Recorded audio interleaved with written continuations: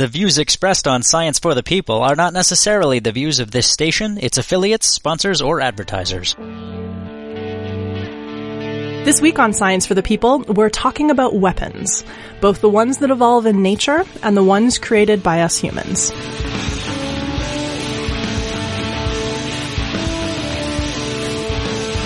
Welcome to Science for the People.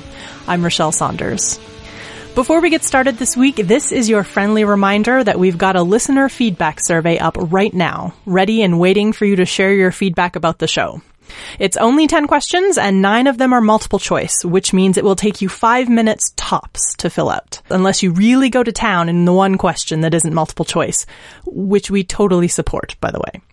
You can find the listener survey at scienceforthepeople.ca/feedback, or by visiting our website and clicking the black listener survey banner on the top right corner.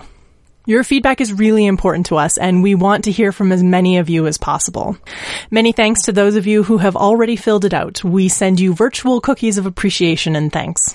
We want to keep making Science for the People something all of you out there in listener land enjoy. And we want to know what you want more of, what you want us to change, and how you want to support the show. We want to keep making the show available as a downloadable, subscribable podcast to any and all science lovers who might want to listen to it. The internet tubes we send our show through are not free, so there is always going to be a minimum cost associated with keeping the show up and running. Over the last 5 years, we've largely funded the show out of our own pockets in order to keep it free for you, the listeners. But lately, these costs are starting to increase and our pockets simply aren't going to be able to keep up. So among the questions you'll find in our listener survey is one about how you'd like Science for the People to support itself going forward. We could look for sponsors, and you could support the show with your ears by listening to advertisements and occasionally throwing a bone to one of our sponsors so they'll love our show as much as you do. We could also add affiliate links to our website and social media streams, and you could support the show with your clicks by purchasing some of the books you've heard us discussing. We could accept donations and crowdfund the show. Those of you who are able and willing could send us a few dollars over the internet to help offset our costs and keep the show free for those who can't afford to chip in, much as they might want to. So if you have a strong feeling about which strategies we use to keep Science for the People free to listen to, now is the time to tell us. Our ears are open. You'll find our survey at scienceforthepeople.ca/feedback. If you're listening to us on a smartphone or computer of any kind with an internet connection, you could be filling it out right now. Go ahead, pause the podcast for a minute. We're totally cool with that. We'll be here with Doug Emlin when you get back. scienceforthepeople.ca/feedback. Ready? Go. Finished? Great! Thanks for sending us your thoughts and feedback. It is much appreciated. Now, on with the show. With me is Douglas Emlin, a professor at the University of Montana and an award-winning biologist who studies tropical insects. His research has earned him the Presidential Early Career Award in Science and Engineering, multiple research awards from the National Science Foundation, a Young Investigator Prize, and the E.O. Wilson Naturalist Award from the American Society of Naturalists. He's here today with me to talk about his new book, Animal Weapons: The Evolution of Battle. Doug, welcome to the show. Thank you for having me. So one of my favorite things about science is right around the time it occurs to me to wonder why something exists or how it works. For example, why some animals have massive racks of antlers. A book like yours comes along and shows me that someone else has already given this a lot more thought than I ever would. So how did you become interested in extreme weapons in nature as a research focus? I've been interested in animals with crazy structures for as long as I can remember. And I guess I have to put that into context when you look at the world around you, or you look at a museum and pull out drawers and look at all the insects, or you walk through the cases of stuffed animals in the Natural History Museum. There's all kinds of colors and shapes and diversity. And most biologists are in love with diversity in one way or another. But for me, it has always been the extremes. Things that stick off of the animals that look like they shouldn't be possible. So in my case, I study beetles with horns. These are protrusions that jut out of the bodies of these animals that are so big. I mean, the animals look like a mistake. They should tip over or get stuck whenever they try to move. And so I guess I've been interested in how these crazy animal shapes are possible for years, although it turned into something more academic and more serious when I was a graduate student. And I started to focus in particular on weapons, which is a subset of these crazy structures that clearly function in battle of one sort or another. And I really wanted to understand why in some species the weapons that they carry get so absurdly big that, again, they look like they shouldn't be possible. Now, if this was just a book about extreme weapons in nature and why they happen, that would be cool. But you combine that with a look at how the evolution of weapons in biology is often paralleled by the development of weapons in human civilization. So how does a biologist get interested in military history? Good question. And you're right, it would have been cool just focusing on animals. And actually, that's what I started out trying to do. I mean, I'm a biologist. I wasn't intending to look at parallels with the military or history at all. So let me back up a step and say that I'd spent a number of years, now it's been almost 20 years, sort of focusing on one particular type of animal weapons. And these are the horns that are produced by beetles. And they're spectacularly diverse. There's thousands of species of beetles with these crazy horns. I mean, there's multiple lifetimes of work you could do just on beetle horns. But I'd been sort of immersed in that world for a while, and I stepped back and I took a chance, like a breather, to start reading the literature on all kinds of other animal weapons. Big claws and fiddler crabs, or antlers and caribou or elk, and tusks and mastodons and mammoths and elephants. And I started pouring through the literature on all these other animal weapons. And that's when I realized, wow, I've got to write a book. There's a fun story here. And as I started digging deeper and deeper into the animal diversity, and in particular focusing on these crazy weapons, I was rather stunned to discover that it's not 1,000 different stories. I mean, really, that's what I set out to do, was write a book where each chapter focused on a different kind of animal with a different kind of weapon, and they all sort of had their own stories to tell. And I started realizing, wait a minute, there's only one story here. It doesn't matter whether I'm talking about a little antlered fly in the New Guinean rainforest or mammoths on the Arctic tundra. All of these weapons are evolving for exactly the same reason. They're all getting sucked into the same kind of an arms race, triggered by the same initial conditions. These arms races are unfolding through the same sequence of stages. So I was rather shocked to realize that all these thousands of different animals were telling one story about arms races. And it was at that point when I was writing this book and immersed in the diversity of animal weapons and realizing, wow, there is one story to tell for arms races, and they're always doing the same thing, that my editors and some friends said, hey, why don't you look at military traditions too? We've got arms races. There's been tons of arms races in the history of military technology. Maybe it's the same story there too. So it caught me by surprise. It completely changed the book and ended up turning into a book that is as much about military history as it is about animals. But that wasn't part of the plan. That was sort of an accident that landed fortuitously in my lap along the way. Well, and it is a fascinating accident, so I'm glad it found you. But let's start with nature. There are a lot of examples of animals and insects that have ridiculously extreme horns or antlers or weapons of some kind. Why do these types of weapons evolve? The simple answer is intense competition among males for access to females.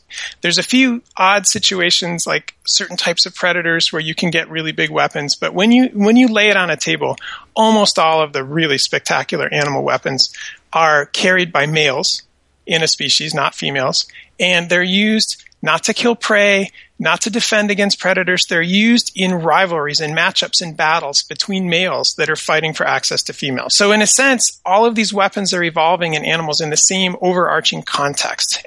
And there was part of that story was sort of already known for at least 20 years in the field of animal behavior.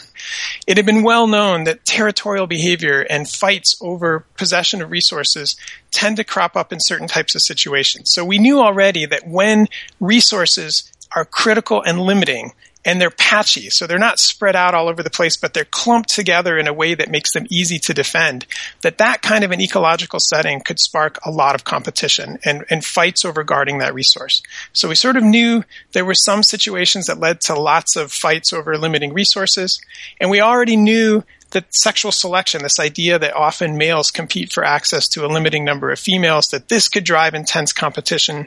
And when you put those two things together, you find that you've got a backdrop for an arms race. Lots of competition for limiting resources, often in the form of males competing directly or indirectly for access to females. And so that was the starting point, but it wasn't the whole story. And so for me, it got very exciting when I realized that that's what we sort of already know, but clearly something was missing. because there were lots and lots of animal species out there that had limiting resources and intense male battles over access to females. So they sort of had those two preconditions in place, but they didn't have big weapons. And when you look across the diversity of animals, in fact, many, many, many species have intense battles among males, but they don't end up getting sort of pulled into an arms race and evolving bigger and bigger and bigger weapons. So something had to be missing. And that missing ingredient was both, the really fun part for me, the sort of epiphany moment that lets the pieces fall into place. And it was also the epiphany that led to the parallels with military technologies, because that last ingredient is the nature of the fight itself. The fights have to unfold as a duel, as a one-on-one matchup, sort of almost a ritualized contest of strength where the rival males are straining and prying and pushing against each other in a one-on-one duel. Now, when you look across animals, most fights don't play out that way. Or if they do, they're not these sort of ritualized, predictable contests of strength. So imagine eagles fighting in the air, or birds battling it out, or wasps or butterflies. There's lots of species that fight in the air in these sort of intense matchups, but they're acrobatic and agile, and you're whirling through the air. These kinds of species aren't contests of strength. And a big, bulky weapon would actually slow you down. It would make you less agile. So in species that fight whirling around in the air, or where agility or speed matter, you don't want to have big weapons. They make you perform less well, not better. And then there's tons of species that fight in these scrambles. I mean, picture a big scrum with 3, 4, 5, 10 males all piling into the fray. Lots of dung beetles do this, for example, and the males just pile into the and they're all pulling and scrambling and trying to get access to the balls of dung, in that case where the females are. Those fights are unpredictable. Even if you have a bigger weapon than the opponent, so much of the outcome of those battles is a scramble. It's influenced by chance that half the time you won't benefit from that investment. It's only those species that tend to line up one-on-one in these sort of predictable, repeatable matchups between rivals. These are the species where strength and weapon size really tip the balance. And my favorite example of this is the dung beetles, a group that I spent many years working on. You can have a dozen different species in the same habitat, flying into the same resources, competing for females at the same time, same patch of forest, fighting. I mean, everything else about their biology is the same. The only thing different between them is whether the fights play out as a scramble or a duel. And that difference is the deciding factor. So some of these dung beetles dig tunnels into the ground underneath the dung, and the fights take place inside the tunnels, in these sort of tubes, if you will. And if you picture fighting inside a tube, imagine yourself sort of in a tunnel, bracing yourself against the tunnel walls. A rival male has to enter into the tunnel in order to confront you. 10 males can't attack you at once. Your flanks are protected in a sense because you're in a tube. The only way a rival can enter is face first, coming at you head on, one-on-one.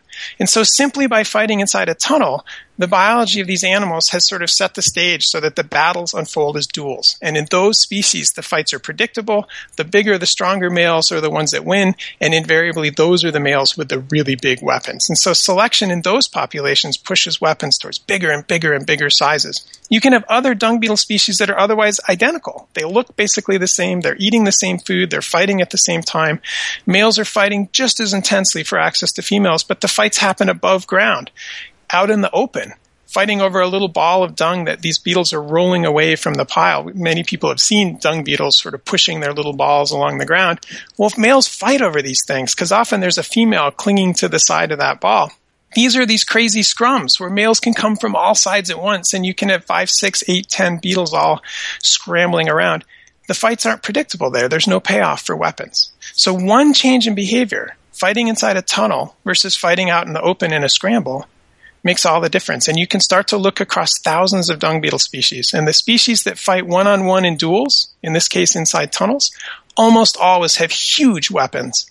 And the species that fight above ground in these crazy scrambles never have weapons. You're listening to Science for the People, and today we're talking about examples of extreme weapons in biology and how they evolve with Doug Emlen, professor of biological sciences at the University of Montana. Okay, so understanding what the conditions are that are likely to cause an arms race in nature, what about in human military history? Are the conditions of human arms races similar?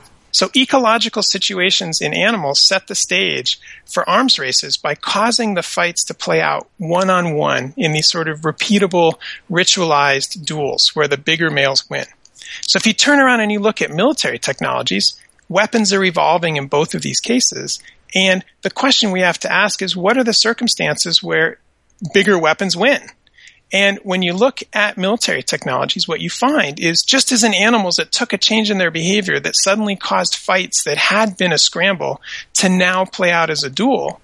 You find in military traditions a change in technology. So some new innovation or something about the design of the ships or the guns or the vessels or vehicles, something changes about them in a way that causes these rival ships or rival planes to interact with each other in a way that's different from what it was before. And in particular, it causes these things to shift from what had essentially been a scramble to something that is now a close-up, one-on-one duel.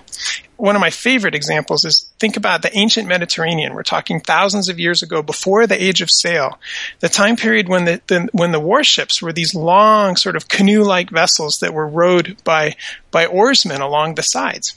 There's evidence now that for 700-800 years, maybe as much as 1,000 years, the design of these warships didn't change at all. The ships had about 50 rowers, so 25 along each side, that paddled these things from place to place. And all they really did was shuttle troops, soldiers, from place to place. These weren't good out in the open ocean. They weren't that stable. They couldn't carry that much in the way of food for the people, so they couldn't go very far. So they'd leapfrog their way along the coastlines, but they were really effective in transporting armies from one place to another. And they didn't really interact one-on-one at all. Somebody invents a battering ram, which looks a lot like a beetle horn, I have to add, but it's basically a rigid bronze protrusion that juts forward from the front of these boats. And all of a sudden, you take a vessel that had been something that was a vehicle of transport and you turn it into a weapon, and it's a weapon that strikes one other ship at a time at very close range. I mean, if you can maneuver fast enough, you can smash into another ship, you can shatter their hull and sink it. And all of a sudden, you want to have the bigger ship. Basically, the armies with the faster ships and the bigger ships were the ones that were most likely to win. And now you've got an arms race because you want bigger and bigger ships. You want to have a bigger ship than the other guys. And so what happened is they started trying to add oarsmen onto these ships, and they got longer and longer until the hulls started to snap or buckle in rough seas. So then they started stacking rowers on top of each other. You went from one row of oars to two, the biremes, and then you got 2 rows of oars going to 3 triremes. And then they couldn't fit any more oars, but they started adding more people to each oar to add power and strength and therefore speed. So the hulls got wider and the ship started adding 3 people, 4 people, 5 people.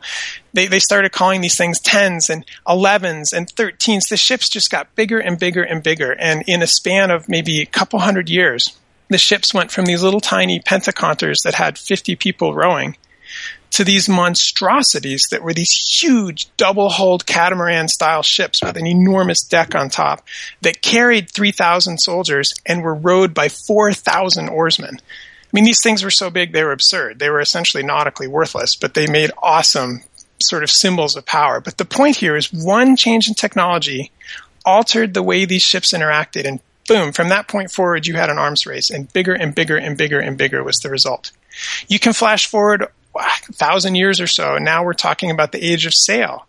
By this point, you didn't really have warships anymore because sailing ships didn't make very good warships. They tried putting battering rams on the first ones, but if you imagine a sailing ship, I mean, they can't go backwards very well, and they'd smash into each other, and then they get all tangled up. The rigging would snarl up with the rigging of the other ship, and you couldn't back up, and they weren't very effective at ramming. So these weren't good warships, and they ended up being vessels of exploration. They could carry a lot of food, and they could be manned with a much smaller crew because they were powered by sails. So these ships could cross oceans, and you have this sort of age of exploration. They tried to turn these into warships. They started putting cannons on the decks, but cannons were really heavy, and they made the ships really tippy and unstable in seas, and so it didn't work.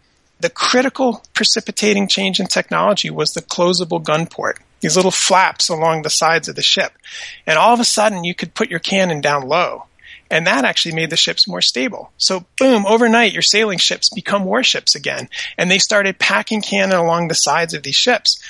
But these cannon were horrible weapons. They were not accurate at all. I mean, even in a steady field, you couldn't aim very well with a cannon. These are smoothbore cannon. They just punch this cannonball out there.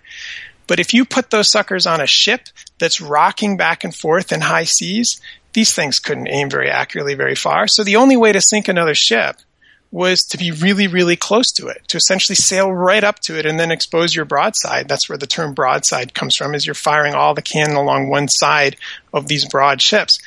You had to fire close range. So all of a sudden a change in technology. Now your sailing vessels are interacting in close range one-on-one duels. And just like it did 1,000 years before, that change in technology sparked an arms race. And all of a sudden you had to have the bigger ship. Bigger ships had thicker hulls that were resistant to the cannonballs. They could carry more cannon. They could carry bigger cannon, heavier cannonballs. So all of a sudden ships started adding more and more cannon. They got longer. They got taller. One row of cannons became two rows of cannon became 3. The 7-pounders gave way to 8-pounders to 12-pounders. I mean, the cannon shot just got bigger and bigger and bigger. So again, the same idea, a change in technology changes the interaction, sparks an arms race. And it all comes down to a duel. Okay, so let's talk about benefits versus cost for a second. Because weapons of this size, whether we're looking at the animal kingdom, insects, or people, doesn't come cheap. It's obvious that extreme military costs money when we look at the human side of things, but nature doesn't run on a cash economy. So when we talk about the biological costs of these weapons, what are we actually talking about? So there's sort of a common theme, a common story to what starts an arms race. But now you bring up another huge part of the story, which is that once an arms race begins, there's a common theme to what happens during an arms race, that they unfold in the same kind of a way and they proceed through the same sequence of stages. And so what happens, one of the first things that happens is exactly what you point out. These things get big. Selection pushes these weapons to bigger and bigger and bigger sizes. And as they get big, they get really expensive. There's some really elegant studies that have been done on ungulates, deer, moose, caribou, elk. Think of these types of animals and the bony antlers that these bulls are producing each season. It turns out that, these antlers are bone. They're made of calcium and phosphorus. That's expensive. The bulls cannot get enough of those minerals from the forage that they're feeding on. What they end up doing is borrowing it from the rest of their skeleton. It's this brutal form of deficit spending in a sense, but these animals shunt calcium and phosphorus. They leach it out of the other bones in their bodies and allocate it, pour it into the weapons. They pour it into the growth of the antlers. Antlers are the fastest growing bones known for any vertebrate anywhere. They grow incredibly fast and they suck all of these crucial minerals into them. And then at the end of the season, of course, the males shed the antlers. They throw it away. So these animals are pulling these resources out of their skeleton, and then they have to recoup those losses by the end of the season or they can die. And then not only have they grown these structures, which can be 5-10% of the body weight of the male, but they have to use them. They fight nonstop, or they're all displaying and roaring and sort of challenging other males constantly throughout the rut. And all that time period, they're pouring all of their resources into muscle mass and stamina and aggression. They're not spending time feeding. They're not taking resources in. They're burning and spending and burning and spending. And the bulls by the end of the season may have lost 1/4 of their body weight. And so some of the caloric estimates of the cost of antlers suggest that it costs a male as much to produce a pair of antlers in one season as it costs a female to raise 2 calves all the way to weaning. But we can turn to beetles. Beetles have costs too. So they produce these horns during metamorphosis as they're building their wings and their genitalia and their eyes and all these body parts. These animals start out as a grub and then they go through this prepupal and pupal period where they rebuild their body plan and turn into the adult beetle. Well, as they're doing that, these things are a closed system. They're not eating. So caterpillars, if you picture something like a butterfly, caterpillars are munching away on leaves as they grow. But then once they become a chrysalis, a pupa, they're stuck. They're sitting there in this little sack. They're not eating. They're not taking in new resources. And yet they're spending tons of calories as they rebuild their muscles and they rebuild their nervous system and their digestive tract, and they build all of the body parts that make up the adult animal. Well, when beetles do this, they go through this metamorphosis and they start building their body plan. They're starting to allocate resources into a weapon. They're building horns that stick off of the body. And these horns can be 30% of the body weight of the animal. And that's something that's hard for a lot of us to picture. So the best way I can put that in perspective is I weigh maybe 175 pounds. God, that's me carrying 50-pound bag of dog food on my head with 2 cinder blocks. I mean, these are substantial amounts of weight that these animals are pouring into these resources. Where are they going to get it? So in the beetles, they have to leach those resources from other body parts. They shunt them away from eyes and from wings and from testes and genitalia. So there's evidence that these other body parts in males are stunted by as much as 30%. So in some of the beetles we study where the horns are on the head, the eyes were 30% smaller in the males that had poured all the resources into the horns than they were in other males that didn't produce the horns, or in females. Imagine having stunted testes or stunted genitalia. I mean, these are pretty steep prices for these males to be paying. Fiddler crab claws are the champions. They hold the record for any animal. Male fiddler crab claws can be 100% of the body weight of the male. That means he is literally doubling his weight and allocating it into a claw.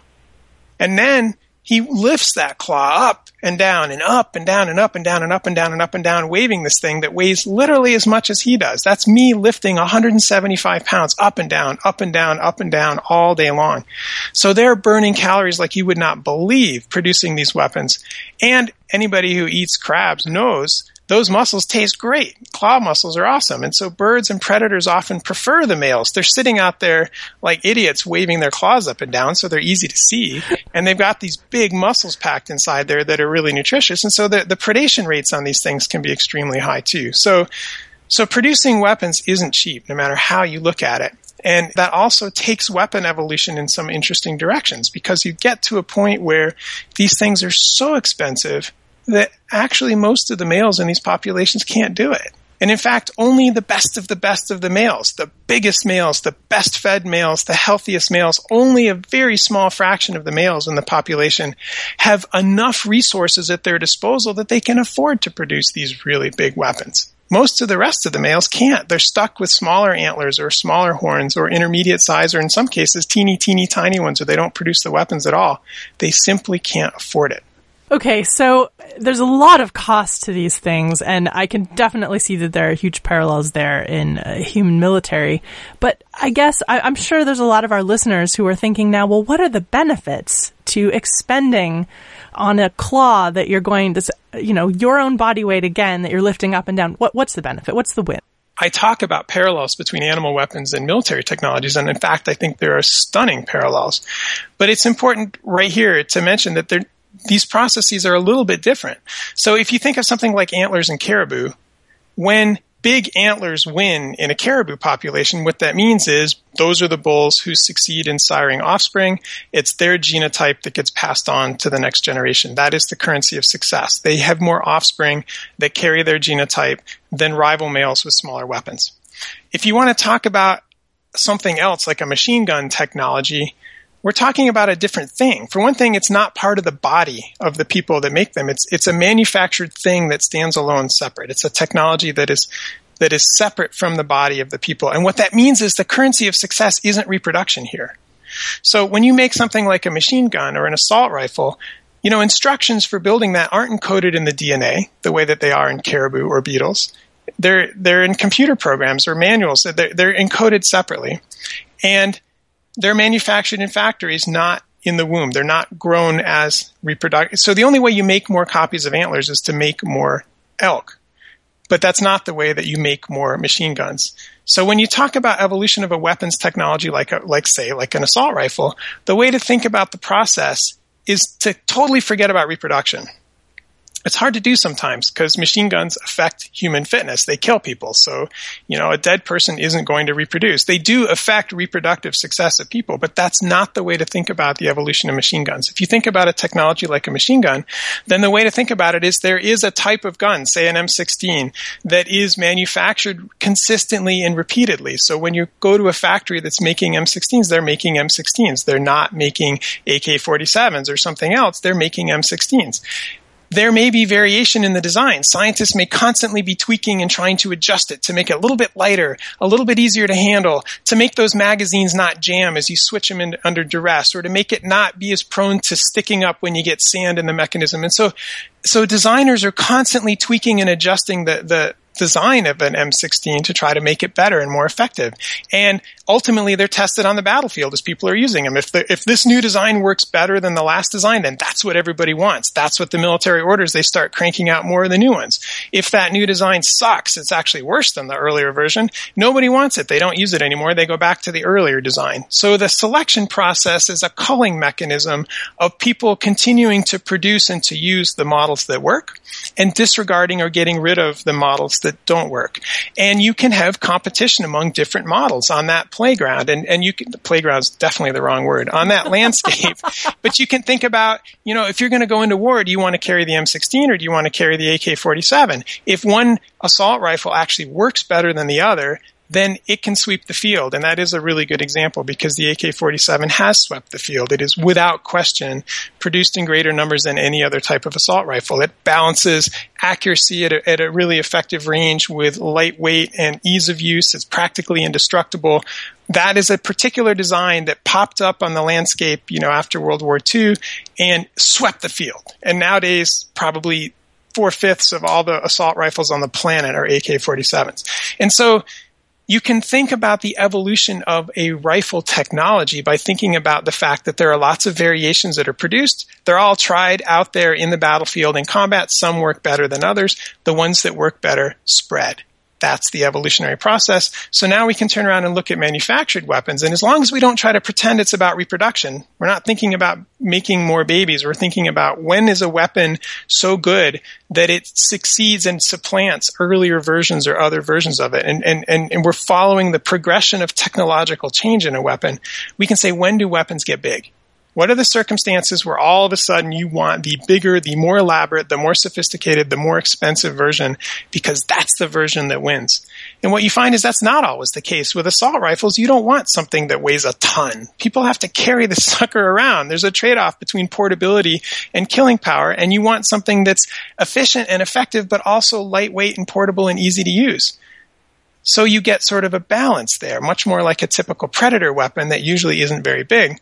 But sometimes, like when you get ships confronting other ships in close-range one-on-one duels, sometimes you get circumstances where the evolution of the weapons technology gets pulled into an arms race. And that's when you can start getting really rapid changes in design that produce bigger and bigger and bigger and bigger warships or more and more and more expensive aircraft carriers or whatever the particular technology may be. And the currency of success, the benefits are slightly different with manufactured weapons and animal weapons.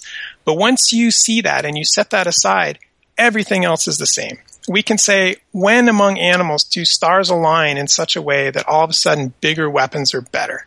And we can look at military technologies and say, when on that sort of landscape of battles and technologies, when do we find circumstances lining up so that all of a sudden bigger weapons are better? And that's the parallel. The conditions that trigger an arms race in animals turn out to be the same conditions that trigger an arms race in military technologies. You're listening to Science for the People, and today we're talking about examples of extreme weapons in biology and how they evolve with Doug Emlen, professor of biological sciences at the University of Montana. We'll be right back with more Science for the People right after this.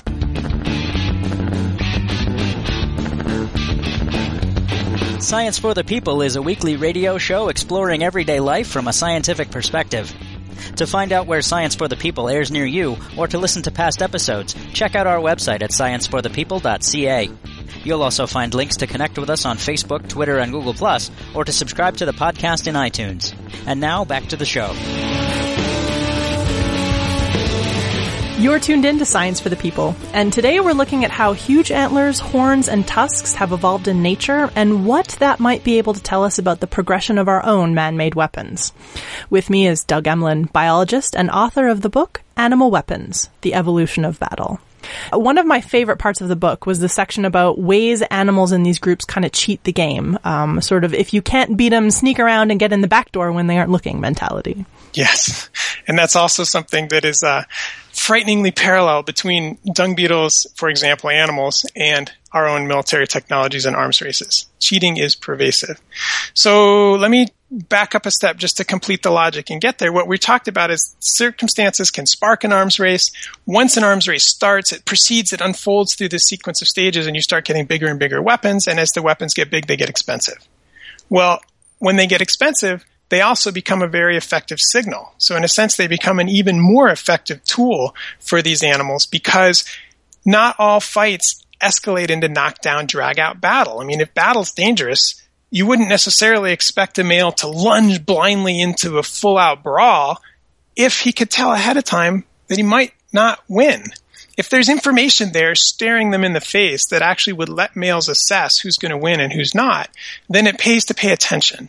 And so what you find is these big weapons that are also expensive also make sort of honest billboards of fighting ability. Because they're expensive, you can't fake them. You can't produce a big weapon if you don't have the resources to produce a big weapon. There's no way around the fact that these things are unbelievably prohibitively expensive.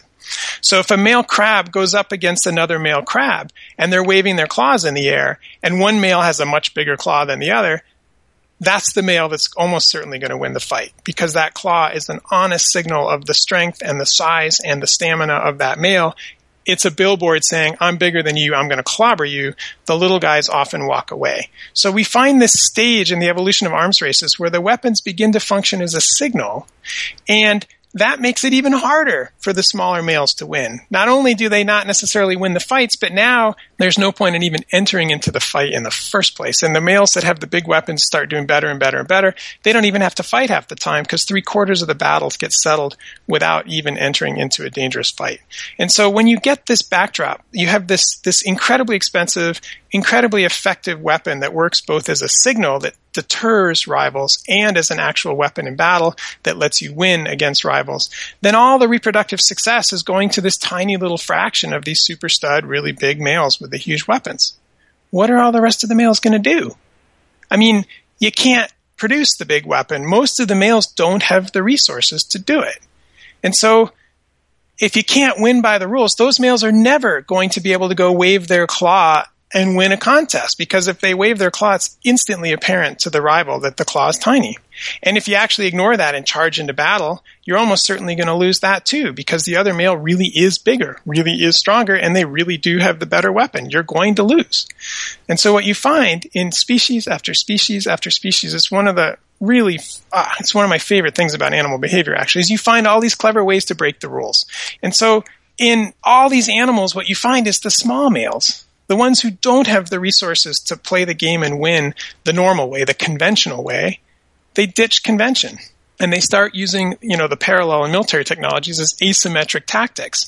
So in dung beetles, for example, I talked about males inside a tunnel, and the big male with the horns is bracing himself against the entrance to the tunnel. The female's down inside the tunnel. You got to get to the female if you're going to mate with the female, and you can't do that because you can't get past this big guarding male. And so other males can come in and try, and they can challenge and fight, but unless they're huge, they're not going to win those fights. So what happens in these beetles is the little guys sneak in on the sly. Instead of trying to go in the front door and fight that big guarding male, they dig their own tunnel, and they go down a little bit, and then they cut horizontally, and they intercept the guarded tunnel beneath the guarding male. So the big guy's up there guarding the entrance, and the little guy is sneaking into the tunnel beneath them, and they can get in beneath that male, shoot down to the female, mate with the female, sneak right back out again, essentially before the big guarding male even knows what's going on. So here's this beautiful system where there's selection for bigger and bigger and bigger weapons because the males with the biggest weapons really do win. They guard the tunnels. They have access to the females the most consistently. But the little guys are cheating. They're breaking the rules, and they're sneaking in on the sly and finding their way down to the females. And in almost every animal species that people have looked at, they've found similar types of ways of cheating or breaking the rules. So you can talk about frogs, where the males are calling from the territories, and the females are consistently coming to the territories of the biggest, sexiest males with the deepest calls that little guys can't cheat. They really aren't big enough to produce the frequencies and the sound that the females like. There's no way they're going to win by calling, so don't even try. So the little guys will lurk up to the edge of the big male territories and sit there silent, basically looking and acting like a female. And they sit there, and then when females come in attracted to the calls of the big males, these guys can intercept them. And it turns out that that is also parallel with military arms races. So you see an arms race like the ship designs we talked about, where the battleships get bigger and bigger and bigger and bigger. But you see technologies that break the rules and do an end run and get around the cost of producing these crazy weapons. And so I can give you some fun examples if you want, but almost every arms race that has resulted in extraordinary expensive state-of-the-art weapons technologies has also seen ways of cheating and breaking the rules that don't involve expending all the extraordinary cost.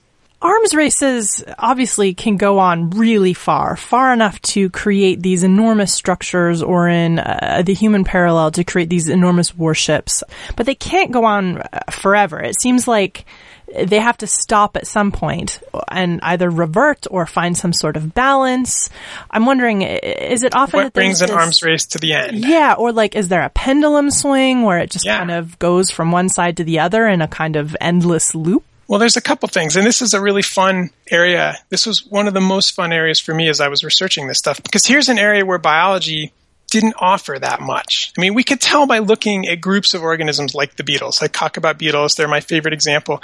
You can reconstruct a phylogeny that looks at the diversity of species, and you can trace the evolution of weapons on this sort of map, if you will, of all the diversification among species that has happened through, say, 40 million years of beetle history.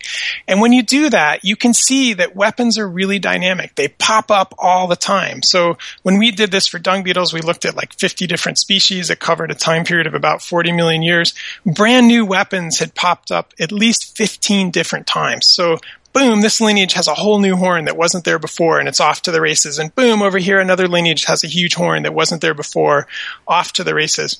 You can also tell when you do this that lots of times the weapons disappear. So these arms races must end. But we didn't really have a good idea why they end or how they end, and we almost never get to see it in a natural animal population. So we don't have snapshots where we can really see why an arms race ends. But when you look to the military literature, that's not true. We have very, very good documented histories of the transitions in these weapons technologies, and we know with incredible clarity why arms races and military technique and traditions collapse. And that was really rich for me. Talk about pendulum swinging back. Yes, there are predictable situations where an arms race will end, and I think those same situations apply to animals too. So if we run with the military technologies, what brings one of these arms races to an end? Well, it comes back to these cheaters. The sneaky males, the little dung beetles that worm their way in from the side. They're breaking the rules. They're not paying a huge price. They're not shunting 30% of their body weight into a weapon. They don't have stunted testes or tiny eyes. These guys aren't paying the price. But if they can sneak in on the side and actually mate with females, they're doing great. And in fact, if the sneaky males start doing well enough, you reach a point where why should you be investing in the big weapons at all? If you can do just as well without them, then it's much better not to have the big weapons and to go a different route instead. And so in military technologies, the idea then is if there's a cheat or a sneak that breaks the rules in a way that is so effective, what it can do is it can undermine the benefits of the big expensive weapons. And it can create a situation where the big weapons aren't cost effective anymore. It's not worth investing in them because you can do just as well without producing those weapons if you cheat.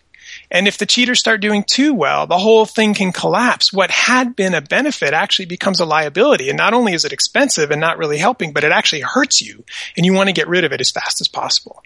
One of my favorites is the evolution of armor in the Middle Ages. Talk about a classic situation with duels. I mean, imagine tournaments among knights where you literally had rival knights one-on-one against each other, charging down a lane with jousting and lances and trying to knock each other off of horses. But even in battle during the Middle Ages, when you had men at arms or knights in armor, they tended to fight each other one-on-one. You'd have a row of soldiers from one side and a row of soldiers from the other side, and they would march up to each other and confront each other face-to-face, hand-to-hand, and each knight was fighting the opponent directly across from him in the line in a one-on-one sword fight or a one-on-one duel. So during the Middle Ages, you had all the preconditions for an arms race, and you had extraordinarily rapid evolution of the armor. The armor started out as just little bits of leather padding. It ended up turning into chainmail, which was a better stopper for a blade, and then more layers of padding. And then you start putting plates on the joints that could get cut really easily with a sword. So you had them on the elbow joints and the shoulder joints and on the head.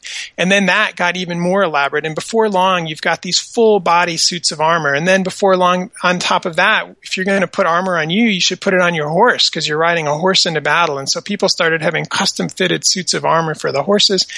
By the time armor hit its heyday, these things were unbelievably expensive. It was something that only the richest knights could afford to do. And they had layers and layers of padding and mail and plate armor, and they might have 3 or 4 war horses in their retinue, and each horse was custom fitted with its own set of armor. I mean, you're talking about an incredibly expensive set of weapons, but they worked. If one of these knights rode into a field to battle, they would be going straight for the knights of the other side. They didn't care about the peasants on the ground because there was nothing that the fighters that weren't also comparably armed, really wealthy knights could do that would endanger a fully armed knight astride a horse. So they were incredibly effective weapons in their day. But new technologies changed the game. It started with crossbows, which, if they hit just right, could actually penetrate the armor. Usually the armor was designed so that it would deflect these things, but a straight-on hit could go straight through. The English longbow was even more effective at penetrating armor, and by the time you had muskets with gunpowder, the game was over. It didn't matter whether you were in armor or not. A peasant could pick up a musket and shoot down the best armed, best trained knight in the field. And by that point, not only was the armor not helping you in battle, but it hurt you because you're a target sitting up there on top of a horse. You can't move very fast because as well designed as it was, you're still like a turtle up there. You're relatively clumsy. And if they managed to knock you off your horse, you're like an uprooted turtle on your back. I mean, these knights were incredibly helpless once they fell to the ground, and they could be killed at point blank range with crossbows. And so you reach a point where a new technology, gunpowder or longbows, made these knights who had been immune sitting ducks and vulnerable targets. And all of a sudden, it's not worth spending literally a fortune on weapons that, if anything, make you a target, slow you down and make you a liability rather than immune to everything else on the field. And so very quickly, the evolution of armor collapsed, and armor essentially was relegated to ceremonies and not to actual battle. In fact, armor wasn't replaced on the battlefield until Kevlar, much more recently, because there was you could produce plates of armor that were thick enough to stop a bullet, but they were so heavy that they made it impossible to do anything, and they were cost prohibitive. So anyway, there's an arms race that started with duels that led to really rapid evolution of more and more elaborate, more and more expensive armor plating and design. And it culminated when a new technology broke the rules, something that didn't require years of training, that didn't cost a fortune, that any peasant could pick up and fire, and it made the armor obsolete. The end of an arms race comes about when a change in technology allows cheaters or individuals that aren't playing by the rules to start doing too well. And it undermines the payoff of the big weapons. It makes them so they're no longer cost effective, and suddenly something that had been an incredible asset becomes a liability. So in this case, we're looking to military history and military strategy to learn something about the potential biology. But what about the other way? What can we take from understanding the biology at play that might help us from a military standpoint? This is fun to do, but I have to qualify it with the fact that, this is fun, but I'm not a military historian or in a military think tank. So I'm out of my element here, but it's neat. I mean, I have to step back and just say, how fun is this period? I mean, I'm somebody who spent years in tropical forests studying little tiny beetles with horns. We're in an age where people don't necessarily value basic science, pure science for the sake of science. Who would have thought that studying dung beetles in a tropical forest would tell you anything relevant to anything, much less about national security or about arms races or about, the political landscape that we face today?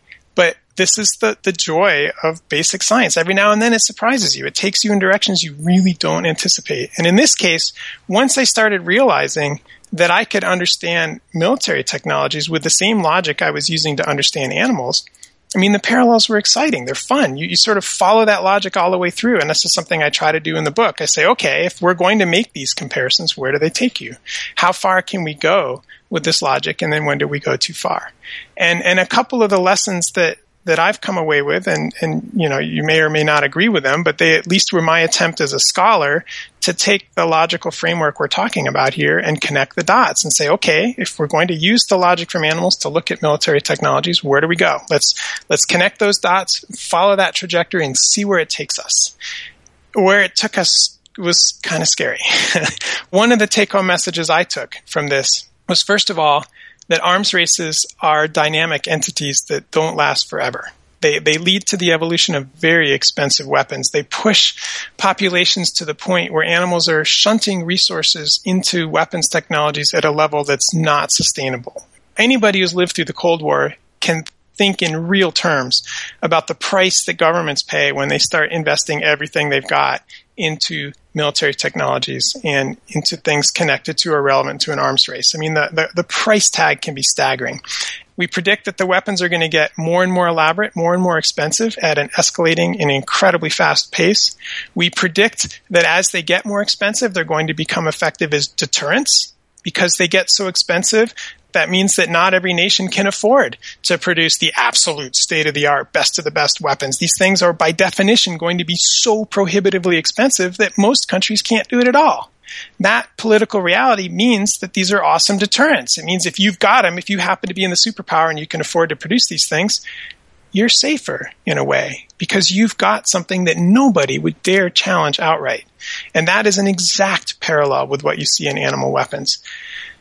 But you also predict that the race will come crashing down, that it won't go on forever, that the expenses get so high that eventually they're not sustainable. And you predict that sneak tactics are going to invade. And so I would say if I look at the political reality we see today, it's alarmingly parallel to what I see with crabs on a beach or dung beetles in a tunnel in the ground in the rainforest. The United States, for example, is investing stunning amounts of resources into incredible, really impressive military technologies that cost a fortune, that work as deterrents. The cost of an aircraft carrier strike group is $20 billion. And arguably, we use our aircraft carrier strike groups in the same way that the British Navy did with their state-of-the-art ships of the line. You could sail one of those ships into a harbor and you could settle disputes and conflicts on the spot. These things made brilliant deterrents. But you have to follow the dots all the way. And if you follow the dots all the way, then the next question is, what are the cheating tactics? And so first of all, it shouldn't come as a surprise that the kinds of foes that the United States faces all the time are basically countries that cheat. They can't afford to play by the same rules. They're not a superpower with investments in military technologies that match our own. So we're dealing with low-tech things like landmines and IEDs and homemade pipe bombs and hijacked airplanes. And so we see essentially asymmetric warfare, guerrilla warfare tactics. The parallels are incredible. You see combatants don't wear uniforms announcing themselves as rival combatants. They hide like civilians. Well, God, that looks a lot like a dung beetle, where the little guys that don't produce the horns essentially look just like a female. They act just like a female. They're not labeling themselves as a conventional combatant. They're cheating. They're sneaking. And so we're facing opponents who aren't playing by the rules. They're using a shoestring budget to challenge a Leviathan, and they're breaking the rules. So now we have to say, okay, when do our weapons technologies go too far? Is there a point where, like all the other arms races in the past and all the other animal arms races, is there a point where it gets too far and the weapons are so expensive or a new technology becomes so effective that these weapons become obsolete? And that's where I got a little bit scared. Because when we're talking about the political reality we live in now and the weapons technologies that we depend on now for our security and for our allies' security, we're talking about weapons technologies that are absolutely, utterly dependent on sophisticated software. You can't fly a modern fighter without the fly-by-wire software systems that integrate the pilot movements with the plane. And the planes can turn so fast that the G-forces would knock a pilot unconscious and we'd lose a $60 million plane. You can't fly them without the software that literally slow these planes down and bank the turns so that the planes don't do something that's beyond the physical capacity of the pilot. Think about the navigation systems for our missiles or the missile lock systems or our carriers, our submarines, our missile systems, our defense systems. Everything depends on software. And unfortunately, it's possible to hack software. And we know it's occurred.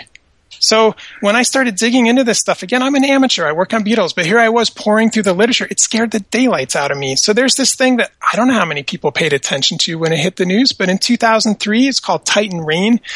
The Chinese hacked into a huge amount of our defense systems and our military computers. And then it happened again in 2013. And now the articles that come out on this suggest that they'd successfully hacked into the control systems for the F-35 Joint Strike Fighter, the V-22 Osprey, it's a tilt-rotor aircraft, the Terminal High Altitude Area Defense Missile System, the Aegis Ballistic Missile Defense System, the Global Hawk drone system. They hacked into some of our most fundamental military technology systems. And you know what? They weren't stealing data. They were inserting code. I guess these things are called zero-day attacks. If they hadn't been stumbled on, if this hadn't been found and yanked out of the system, they would have surreptitiously inserted code into these military systems that, when activated, could have given them control over our military systems. God, I mean, that is the ultimate sneak. It's cryptic. They're worming into our systems. We've got these billions and billions of dollar systems, and for a shoestring budget, you've got hackers working in through the firewalls and inserting code. So we're talking about a situation where, yeah, we've got incredible weapons, but we may be vulnerable. We may be in a situation where in the not too distant future, the cheaters, the sneaking tactics become so overwhelmingly and instantly successful that they render our technologies obsolete. What happens then? I mean, I think we have some really hard decisions to face if and when that ever occurs. And the other big one that's sort of like a hand grenade I'll just lob and leave there hanging is weapons of mass destruction. That's a game changer too. In fact, that's a situation where I kind of have to just call up short and throw in the towel and say, I don't know what to predict. Because I can tell you during the Cold War, incidentally, the Cold War was a duel, I have to point out. It ended up, political landscape coalesced around, essentially the USSR versus NATO. You had two opposing forces that were locked face to face like crabs in the sand and pouring resources into escalating weapons technologies on every front imaginable. But during that incredible arms race, the ultimate weapons, ones that were the ultimate deterrents in that game, were the nuclear weapons. And you didn't have them in the hands of dozens of nations. They were essentially controlled by the two superpowers, and they worked very effectively as deterrents. They played by the rules. They acted just like claws in a crab or antlers in a caribou. They did everything the same way that animal arms races do. But now, that doesn't hold true anymore. The things with the greatest potential to kill, the weapons of mass destruction like nuclear warheads, they're 20 years old and decrepit half the time. We've got warehouses filled with these things. They're not as expensive as they used to be, so they don't meet the criteria of a deterrent, at least not the way that animal weapons do. And we have many, many more states out there with their hands on them. And it's not inconceivable that they might get out of the hands of governments and actually get into the hands of radical organizations with their own agendas. And so instead of having a very predictable face-off duel lineup of one power against another power in the sand, which at least, as scary as it is, at least is predictable, you now have much more like a scramble with lots of different nations, with lots of different agendas, all having their hands on weapons that have no precedent, that are so deadly that basically they should never be used. That's a really scary, unpredictable situation, and I don't know how to help, except I will tell you that if you look to animals, these weapons always do get used. One of the things you see in animals is it's called the paradox of peace. But the bigger the weapon, the more expensive the weapon in an animal species, the more often that the fights get settled without battle. So the species with the biggest weapons are actually the most peaceful because 95% of the fights get settled just by waving the weapons and looking at each other, and they defuse before they escalate into battle. My favorite study that showed this was a study of caribou where they looked at 11,000 confrontations between males. Only 6 turned into knockdown, drag-out, ruthless battle. 6 out of 11,000. So caribou have the biggest antlers of any deer species. So one of the biggest antlers of any, or weapons of any animal out there relative to body size. And 99.99% of their fights are being settled without dangerous battle. I mean, that's pretty cool when you think about it. Big weapons make great deterrents. But in animals, they always do still get used. There's always still a few fights that go all the way to the knockdown, no-holds-barred battle. And that's kind of a scary take-home because, the nuclear weapons really didn't get used in the Cold War, and we dodged that bullet. That confrontation backed down before it escalated all the way to full-blown thermonuclear war. But how many, when you look at all the places that have them now and all the agendas of the governments that have them now and all the scuffles on how long before somebody decides to use one of those weapons? And again, the animal lesson is, wow, once things become a scramble, all bets are off. They don't make very effective deterrents when everything is confusing and unpredictable. So I threw in the towel. I think there are some parallels that are stunning, exciting. As a scholar, I love them. I mean, I think they're so exciting to follow and to pursue. And I like trying to write about that, trying to take a reader that might not be used to thinking about these things. It could be military people that don't normally read about animals, suddenly realizing, wow, I've always hunted elk, but I never thought about why they do this. And I never realized it was the same as what's happening in our military technologies. Or I like the idea of taking people who read natural history and getting them to think about military technologies in a way that they might not. I mean, it's fun to do that.